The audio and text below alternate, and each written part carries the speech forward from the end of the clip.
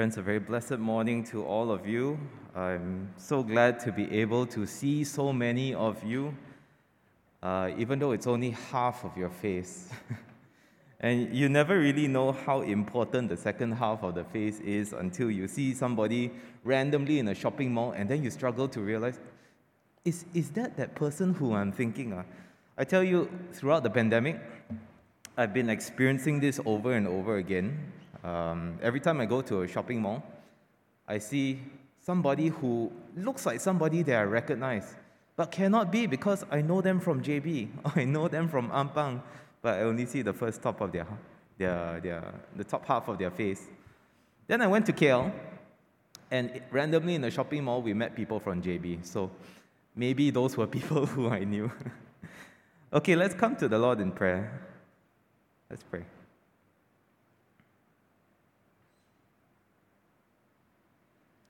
Father, we want to thank you for this morning, and we just want to thank you, Lord, that you give us opportunity to not just meet together to praise and worship you, but to also learn from you, to listen to your word for us. And so, Father, I pray that even in the attitude of which we listen and the words in which I speak, Lord, may we bring glory to your name in our posture of speaking and listening. We pray all this in Jesus' name. Amen.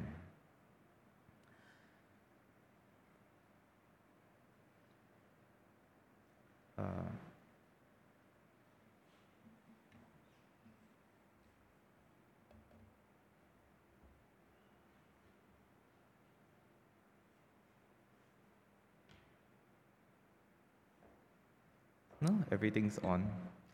Okay, if you cannot get signal from here, just use the backup slides. Okay, let's continue. Okay, how many of you traveled out of Penang over the Chinese New Year holidays? Any of you left Penang? Okay, quite a mass exodus. All right, I went back to KL, as I mentioned just now. KL is my hometown. I haven't been back for 2 years, okay, since I think in 2020, that was the one that I went back. Now, as usual, whenever I head back to KL, thank you so much, wonderful job. Okay, whenever I head back to KL, something would have changed. I don't know if any of you from KL? No lah? Okay, yeah, Connie. Yeah, every time you head back to KL, something would have changed, whether it's the roads or the traffic flow or some massive project is being built somewhere so that the detours or maybe even buildings are torn down, replaced with newer buildings, the skyline. I used to stay near KLCC, and I went back and I cannot recognize the surroundings. Everything is different. But especially the roads in the roads in KL, they are ever changing, and they are a nightmare to navigate without Waze if you're from out of town. I remember during one of my trips back a couple of years back, I was going to visit my sister, and right next to the turn off to my sister's place, there's a turning that leads onto a highway. And this is a special highway, okay, because it's almost like an express highway that stretches one end of the city all the way to the airport. Okay, for those of you who know, it's called the Maju Expressway, MEX, okay? And so this is almost 1 hour from my sister's place, that turn off, all the way to the airport. And the earliest possible time that you can turn off that highway to get off it is near Putrajaya. And that takes almost an hour to reach, okay? So, can you guess what happened? I turned off this highway by mistake, okay, and as I drove further and further, I grew to despair more and more. I felt my heart getting heavier and heavier, and everything is all tense, and because I knew not only was I going to be late, I told my sister I'll be there at a certain time, not only am I going to be late, I'm also going to be wasting almost a total of 2 hours just because of this wrong turn. I'm going to be wasting a lot of petrol, about half a tank of petrol on a Proton Persona back then I was driving. And I had no idea how long this highway would stretch on. But when I finally found a place where I could turn off, basically to make a U-turn, head back in the other direction, it was such a relief, right? Because now I knew I was going in the right direction, even if it was still a long and anxious journey back. Now, the past few weeks, we've been going through some of Israel's darkest moments. And today's passage is a turning point of sorts for them. And just like how it was a painful journey for me to make such a horrible wrong turn and head in the wrong direction for so long, it would have been a great relief for the people of Israel to finally U-turn and go back to the Lord. And so that's the big idea of today's sharing, that repentance leads to moments to remember. Okay, so if you forget everything, this is one thing, the takeaway message to remember, that repentance leads to moments to remember. Now, up to this point, we've been going through the book of 1 Samuel. We've only been looking at Samuel's parents, Samuel as a little boy, and then everything else has been about Eli and his sons, about the Ark of God, and about the Philistines. Today, we finally come to who the book is named after, okay, 1 Samuel, as a grown-up man. And we see him leading Israel. The word actually used is judging, okay, but it means to lead. And so we're right at the end of the period of Judges, and Saul, the first king of Israel, will soon be crowned, but not yet. Okay, so we're somewhere between the end of Judges and the beginning of the monarchy with King Saul. But before the monarchy comes about, we see in today's passage a few important things that are happening. Okay, so let's look at them. Firstly, there's a commitment by the people of Israel to repent, or to put it another way, to U-turn back to the Lord. If you remember our summary from the book of Judges, it's a downward spiral, right? Starting with the Israelites straying away from God, disobeying his commands, breaking the covenant. And then God's judgment follows. He allows their enemies to overtake them, to oppress them. They cannot take it anymore. They finally turn to the Lord and they cry out for help. And then God raises up a judge, a leader of the nation to deliver them. Okay, and then they're rescued. They have peace in the land. And then they forget God and they sin again. And so the whole cycle repeats itself over and over again. And in this last cycle of oppression that's mentioned in Judges chapter 13, it's the Philistines who are the enemies of Israel, who are oppressing Israel. And so they've been oppressing Israel all this while. And so that's what the first part of 1 Samuel is set in. This last cycle of oppression by the Philistines. And that has been going on for the last 40 years plus, maybe 40 to 70 years. But in today's passage, that oppression changes. About 20 years and 7 months after the ark was captured, the people of Israel finally turned back to the Lord. And so just like how I felt that intense relief of being able to finally turn and head towards the right direction, this was what was happening for the people of Israel. The literal Hebrew word in verse 2 for this turned back to the Lord is literally they lamented or they wailed before the Lord. And so what this means, what it tells us is that something had driven them to lament. Okay, probably hardship from their oppression by the Philistines. Because the very nature of a lament is not a happy one. You know, it's not something that you're feeling good and you decide, hey, I'm just going to start lamenting. No, you lament in response to something bad that's happening, and it's an anguishing sort of, everything is horrible. And so what that quickly tells us in how the Israelites lamented before God, what that tells us is that repentance doesn't always come voluntarily. You know, if you think that you're going to one day wake up and say, I think I'm feeling good, everything is going on in life as I planned, and nothing, past few days have been great, I think I'm just going to repent and turn to the Lord. That usually does not happen. In the case of the Israelites, it was consistently a response to hardship and trials and the circumstances surrounding repentance that drove them, that motivated them to repent. And so these circumstances are usually painful. They're usually unpleasant. And so just a very quick lesson for us, that if you are in the midst of pain, if you're in the midst of hardship, and you ask God the million-dollar question, God, why is this happening to me? Maybe the answer may very well be in order to lead you to repentance. Not as a judgment or punishment, as is in terms of the Mosaic covenant, which we are no longer under, but as something that God allows to remind us that we need to turn back to Him. Something that God allows to get our attention to know that we need Him, just like the Israelites. In verse 3, Samuel tells them, okay, if you are serious about repentance, if you're serious about turning back to the Lord, then get rid of all these idols, all the idols that you have been serving and worshiping, commit to the Lord, serve Him only. Now, two things we can learn about repentance from this verse.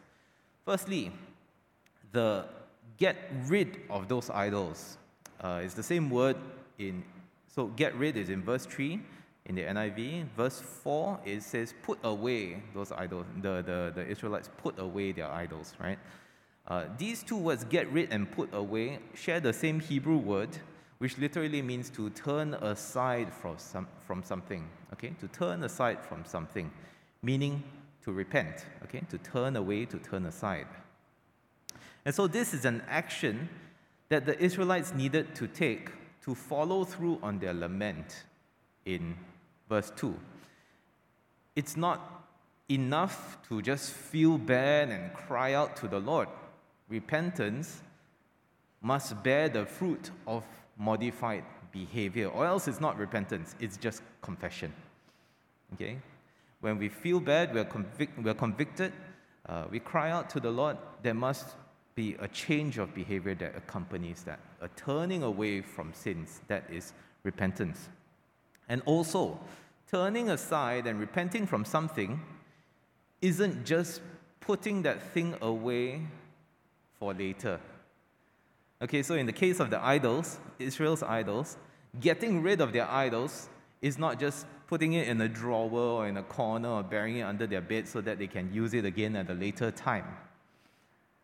Turning aside means heading in a different direction. And so true repentance should bring us further and further away from sin, because we are turning aside from it and heading in another direction. And so that's the first thing we can learn about repentance, this turning aside. Secondly, commit yourselves to the Lord. When Samuel tells the Israelites to commit yourselves to the Lord, it's literally prepare or be firm in your hearts for the Lord. And so Samuel is telling the Israelites to not just put off their idolatry, not just turn aside from their sin, but to be totally devoted to the Lord instead. So not just to stop doing something bad, but to start doing what is good. Okay? And this reminds me of what Paul says in Ephesians chapter 4. He tells the Ephesians and also the Colossians in chapter 3, in his letters to them, he tells them, don't just take off the old self with its practices. Instead, what do? You replace it. You put on the new self with its virtues. And so true repentance isn't just about turning away from sin or idolatry. It's also turning back towards the Lord. Turning towards the Lord alone and nobody else. And so that's what the Israelites did. Samuel then tells them to assemble at Mizpah, where he would pray to God for them. And in verse 6, after they assembled at Mizpah, they drew water and they poured it out before God. Then they fasted and confessed their sin. Some scholars think that this act of pouring water and fasting is somehow related to the requirements of observing the Feast of the Tabernacles and the Day of Atonement, which is part of their Levitical sacrificial system. But others think that the water pouring is actually a symbolic gesture, okay, that when the people came together and then they pour water, it was a symbolic gesture to indicate weeping with repentance. Okay, so you imagine a whole bunch of people coming together feeling very sorry about what they have done, and then they take jugs of water and they pour. This represents our tears, something like that, okay? Regardless of what that pouring of water was, it appears that the people of Israel really were turning back to the Lord, that they really were repenting of their sin. Here's a good spot to stop, to ponder, to reflect, and discuss our first question today. What are some things that should accompany a desire to repent? Okay, what are some things that should accompany a desire to repent? And for the kids, what should you do after you say sorry to someone? Okay, so for those of you who are online, you're free to discuss with one another. Those of you in person here, please maintain your social distancing. Just spend the time reflecting before the Lord and responding in however He leads you. Okay, we have 2 minutes to reflect. Can start the timer. Thank you.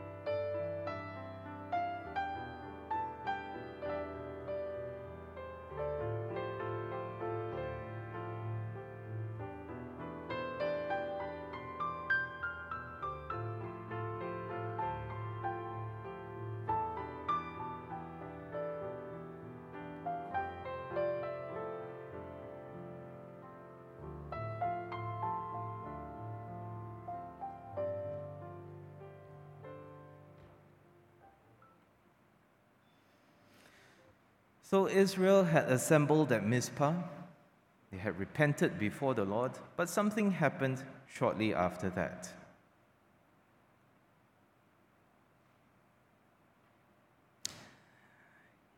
We see in 1 Samuel chapter 7, verse 7, when the Israelites assembled at Mizpah, the Philistines responded. They saw it, they saw them assembling, they took it as an act of revolt or rebellion. Because remember, the Philistines had been oppressing the Israelites.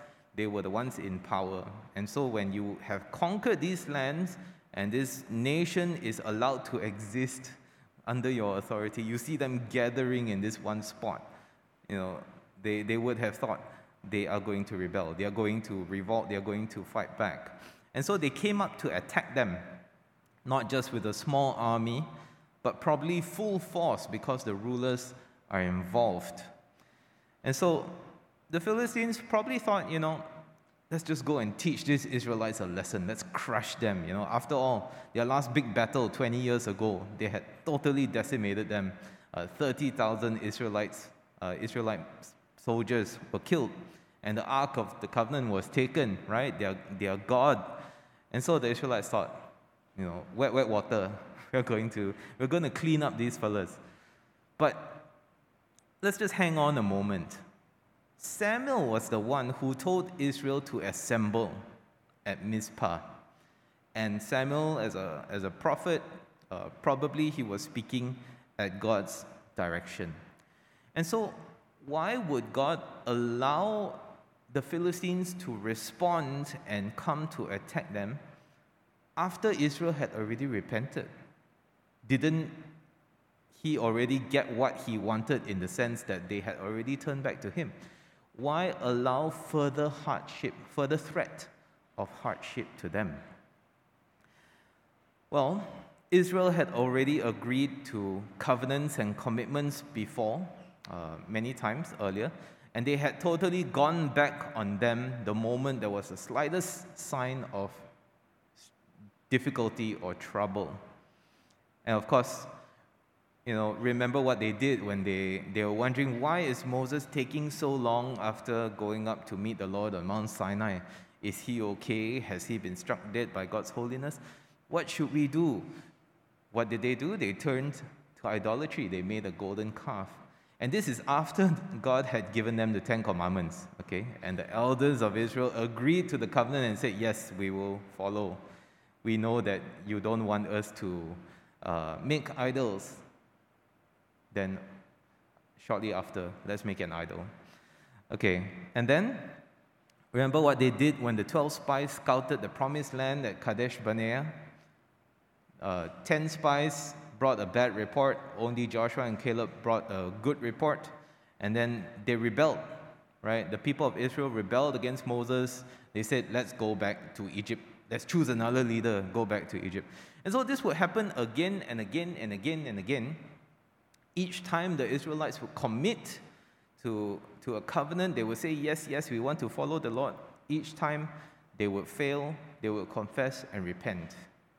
And so now the Philistines were coming to attack all of Israel assembled at Mizpah at God's instruction. And so this was likely God testing their sincerity. Just a quick reminder that throughout the Bible, every test from the Lord is always meant to prove something good. Okay, it's not meant to trip up people for failure. Okay, so tests from God are always good to prove the value, the worth, the strength of something. In fact, we'll see later that this test doesn't just prove Israel's faithfulness to him, it proves his faithfulness towards them. Now, friends, if there are times when repentance and committing yourself to the Lord to serve him seems to be answered by more challenges, more hardship, then let that be a warning bell for you to stay the course, persevere, stay alert. Don't miss how God is going to work in you and around you. If you are right with God, trouble comes your way, stay the course. Now, the Israelites respond the right way to this test, thankfully. Their response is to have faith in the promise that is made in verse 3, that God would deliver them from the hand of the Philistines. And so when the Philistines are coming to attack them, they are afraid. But they don't try anything else. They don't try to go and make some gods to save them. They don't try to make a treaty with other nations to come and save them.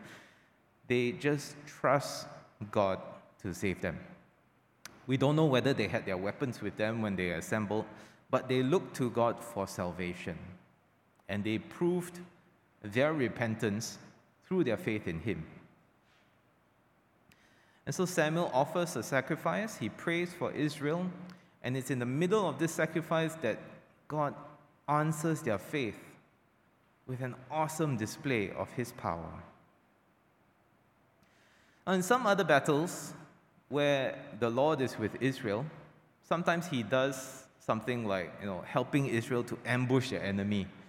Or sometimes He helps Israel to gradually overcome their enemy in an all-out battle. They're fighting, and then Moses' hands were raised, right? Then they were winning, then his hands lowered, then they were losing. And so God helps them in the active, sort of like makes them stronger, makes them more powerful. He wins the battle with them and through them. But this time, God basically wins the battle for them. He thundered with a loud thunder against the Philistines. We don't know whether lightning accompanied the thunder, but I cannot find an image of thunder without lightning because you can't take a photo of sound. But regardless, when something comes from the sky during that time, it's always equated with the gods, right? And this thunder was so loud that it threw them into a panic. Now, this coming Wednesday is the 9th day of the Chinese New Year. And you know what that means for Penangites, right? No need to sleep, right? I remember back when I was staying in a condo in Falim, it sounded, I think the next day I was trying to sleep early so that the next day I wake up for something. I remember going to bed, and then at 11:30, all hell broke loose. It sounded like somebody had hung the biggest firecrackers in the world right outside my window, okay? And I think they probably did because I was facing a field. And so I've never been in a military. I've never been in a military by that moment from 11:30 p.m. to 2 a.m. I had a taste of what modern warfare sounds like. Now imagine you are the Philistines and you had the largest, what sounds like the largest firecrackers and fireworks exploding around you within your ranks, not just shaking you to the core, but spooking your horses and throwing you off. And so in all this chaos, they were routed. For those of you unfamiliar with this term, routing, not the computer networking one, okay, not the unified one, but routing is a process in battle when the enemy is making a panicked, disorganized, disorderly retreat. Okay, so usually it means that the army is disbanded, is scattered, the enemy are fleeing a losing battle, every man for themselves. It's not an organized, okay, we retreat for another day. It's a, Jawa, okay, that kind. That's routing. And so the Israelites had pushed them to a point, God had pushed them to a point where they were so panicked that they were routed, and the Israelites pursued the retreating Philistines and cut them down all the way to another village, which is over 5 km away from Mizpah. So you can see there, Bethkar, that's a little over 5 km. So you imagine just running and chopping down people for 5 km. Okay, that's what the Israelites were doing.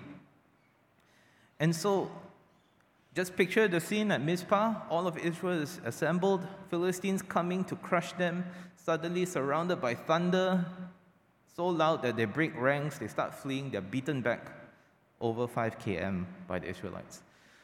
No one could have mistaken that what was happening was not God at work. Okay? Only God could have been at work for Israel. And so Israel's success at verse 11 of pursuing their enemies is preceded by something that only God could have done in verse 10, where he throws the army into chaos. In other words, God was the one who won the battle. The Israelites just did the cleaning up, okay? But God was the one who won the battle. And this isn't just God saving the Israelites from another massacre by the Philistines. He's displaying his mighty power to both parties. He's proving his faithfulness while he's at it. They don't just win this battle, if you can call it a battle, since it was probably a one-sided thing, one-sided slaughter. But they were released from Philistine oppression at this point that had been going on for decades. And so this is the turning point for them. And so, friends, are there areas in your life where you need God's mighty power to overcome? Areas where you feel fearful, or perhaps areas where you feel despairing because you've been experiencing defeat in those areas for years, maybe even decades. Areas where you feel like you're under oppression for decades. If there are, may I suggest it starts with repentance, turning back to the Lord, It starts with repentance, but it's proven in persevering in faith, no matter what the circumstances. It's proven in trusting in the Lord in the midst of your trials. Let's reflect on our second question. Where in your life do you need God's power right now? And for the kids, how do you need God's help the most? Okay, 2 minutes.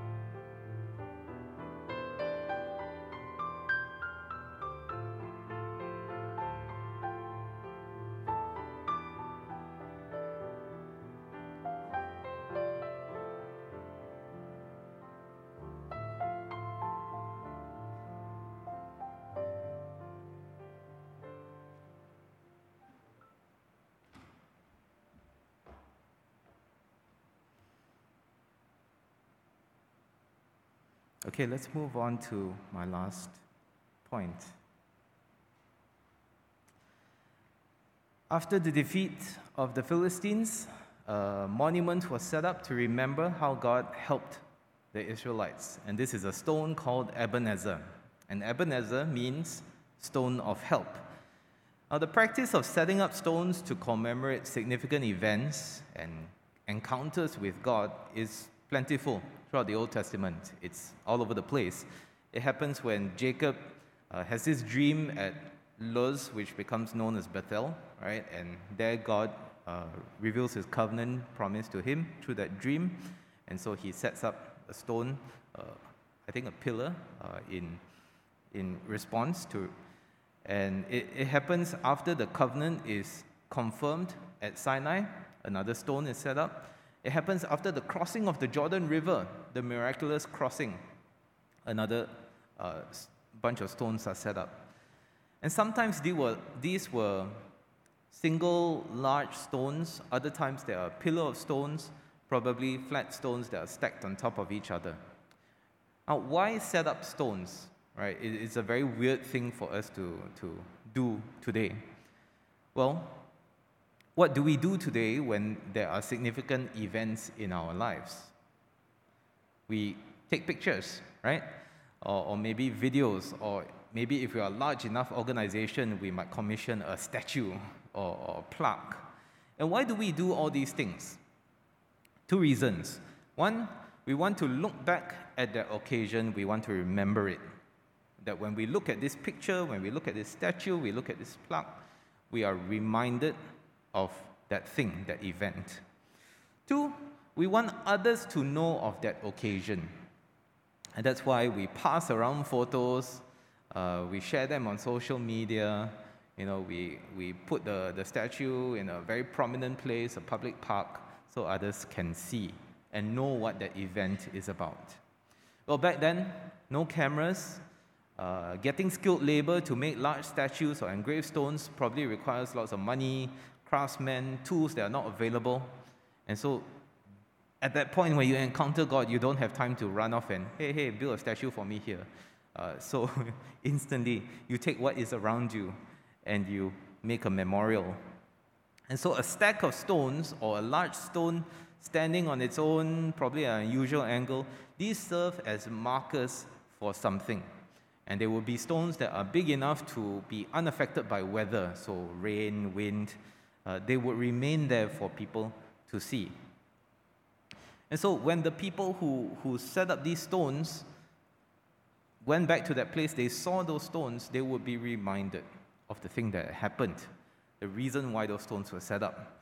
And so word would also probably spread in that area as to why that stone is there, or that bunch of stones is there, what it signifies. And so you can imagine in a village, somebody comes across you and says, hey, do you notice that day I went near the well and there's this huge stone that has been set up? What does it mean? Oh, I heard the blacksmith telling me, blah, blah, blah, blah, blah. Okay? So those stones would become almost like beacons for that event to remind people of what had happened. And so that brings us to this stone called Ebenezer, which is meant to remind Israel that thus far the Lord has helped us. Now, if the name Ebenezer sounds familiar, not because of Ebenezer Scrooge from the Christmas Carol, Charles Dickens, but it might sound familiar because we just came across this name 2 weeks ago when Brother Gamliang preached on Israel's defeat, the capture of the ark. You see, Ebenezer is the place where Israel tried to force God's hand into helping them. 1 Samuel chapter 4. And they brought the ark, trying to win the battle against the Philistines. It resulted in their darkest day, the slaughter of 30,000 and the capture of the ark. That was at Ebenezer. Although the place is called Ebenezer, only named Ebenezer in today's passage, by the time 1 Samuel is written, they would have already known this place by that name. And so Ebenezer is not just a reminder of God's victory, it's also a reminder of Israel's defeat. One of the major themes of Israel's journey through the wilderness is to remember. To remember what things were like in Egypt, to remember what God had done to deliver them, to remember how God led them through the wilderness and sustained them. And it's precisely because Israel forgot the Lord that the events of the book of Judges plays out like how it does. And so Ebenezer is set up to remind people. Now, why do we need to remember? We remember because we want to learn from the past and apply the lessons for the future. Samuel names the stone Ebenezer, saying, thus far the Lord has helped us. And so this means there's plenty more room for the Lord to continue helping them down the road. At the start of my sharing today, I mentioned how I wasted almost 2 hours and half a tank of petrol because I made that wrong turn onto the MBX highway. I'm sad to tell you that I made that same mistake about 3 more times. I did not remember. And so I did not learn the lesson until the 4th time it happened. And I tell you, the 4th time that I took the wrong turn and I realized what highway I was on, I just screamed in my car for about a minute. I went, no! For about a minute while I drove, because I still had another 59 minutes before I can U-turn. And so I remembered it so well. Needless to say, I'm not going to make the same mistake again. Okay? And so for the Israelites, remembering would help them to remember exactly who is responsible for their victories, which battles they should be fighting. It would reinforce their faith for the battles to come, learning all these lessons for their future. We also remember to keep everything in perspective. As human beings who only live for less than a century, so under 100 years, we tend to be very short-sighted. Yet, our God is God of the ages. He is an all-knowing, unchanging, eternal God. I just returned from KL, right? And on the last day that I was leaving, I was staying at my sister's place. I was leaving my sister's place. My 8-year-old niece, she loves my wife because, well, my wife is very lovable, yeah? And so my niece wanted to follow us back all the way to Penang, okay? And so while we were packing, we were loading, we were getting the dogs, we brought our dogs. And so we were almost fully packed. We noticed that there was something smuggled in the back seat. And she had climbed into the back seat, put on her safety belt, and she was just waiting to come back with us to Penang. Very cute. Super flattering for my wife. But when we told her cannot, she couldn't understand. And so she did get very upset. Why she couldn't come and stay with us? Why she, in her words, why she can't come and live with us in a totally different state 4 hours away. And that's because she could only focus on what she wanted then and there. And she's only 8 years old. And so that then and there is a very big slice of her entire existence. And so as adults with a bit more experience and insight, we can see how things would unfold if she really did come with us. She'd start missing her parents, she'd miss school, my wife would need to go to work for most of the day, all things she didn't consider. We needed to explain these things. Now, often we are like that when it comes to God, we can't really see beyond our immediate difficulties. And we don't trust God, who is eternally wiser. So we remember to keep in perspective who God is. In the Israelites' case, He is a God who helps. We remember to keep in perspective who we are. In the Israelites' case, they were a people who were helpless without God. It's our defeats that remind us of our need to depend on God. And lastly, we remember to be thankful. The Israelites had so much to be thankful for every time they saw the Ebenezer stone, an end to their oppression for many, many, many decades.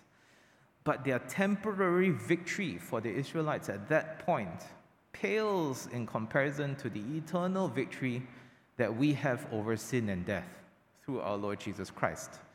And He is our Ebenezer. And so He is someone to always remember. So very quickly, what are some practical ways we can remember God who helps us? Firstly, because Jesus and what He did on the cross is central to who we are, what we do, we celebrate the Lord's Supper. Okay, that's what we'll be doing later. And so the Holy Communion is all about remembering Jesus, what He's done for us, being thankful. Secondly, we can set up spiritual markers in a spiritual journal.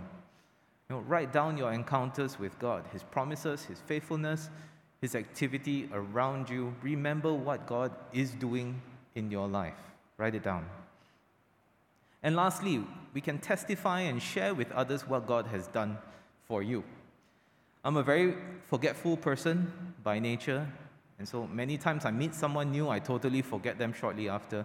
If that's you and I've met you before and I don't remember your name, I don't remember meeting you, I'm so sorry. Don't take it personally. It's not that you have a forgettable face. It's because I have a forgettable eye? I don't know. Forgettable brain. But one of the things I try to do to combat this is, let's say I meet someone new in church, immediately after I'll talk to my wife about that person, and I'll tell my wife everything I know about that person, because talking about it helps me to remember. Okay, it helps to build those synapses or whatever. And so, talk about who God is to you, what He's done for you, because the world can always benefit from more testimonies of God's goodness and mercy. Our last question for today. What is one thing you can do to better remember the Lord? And for the kids, what helps you to remember God every day? 2 minutes.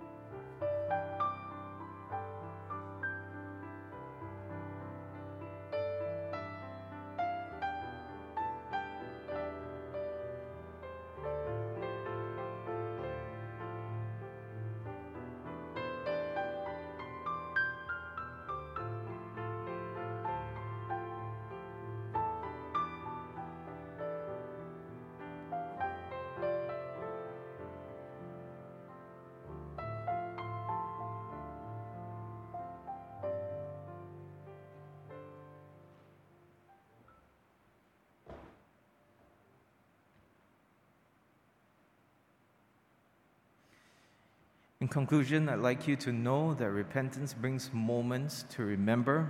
The Lord will never fail us whenever we turn back to Him with all our hearts. Be faithful to the Lord throughout everything. Persevere in trusting Him through all the fears and anxieties. And do remember the Lord. Remember who He is. Remember what He's done for you. Be thankful. In the name of the Father, the Son, and the Holy Spirit. Amen.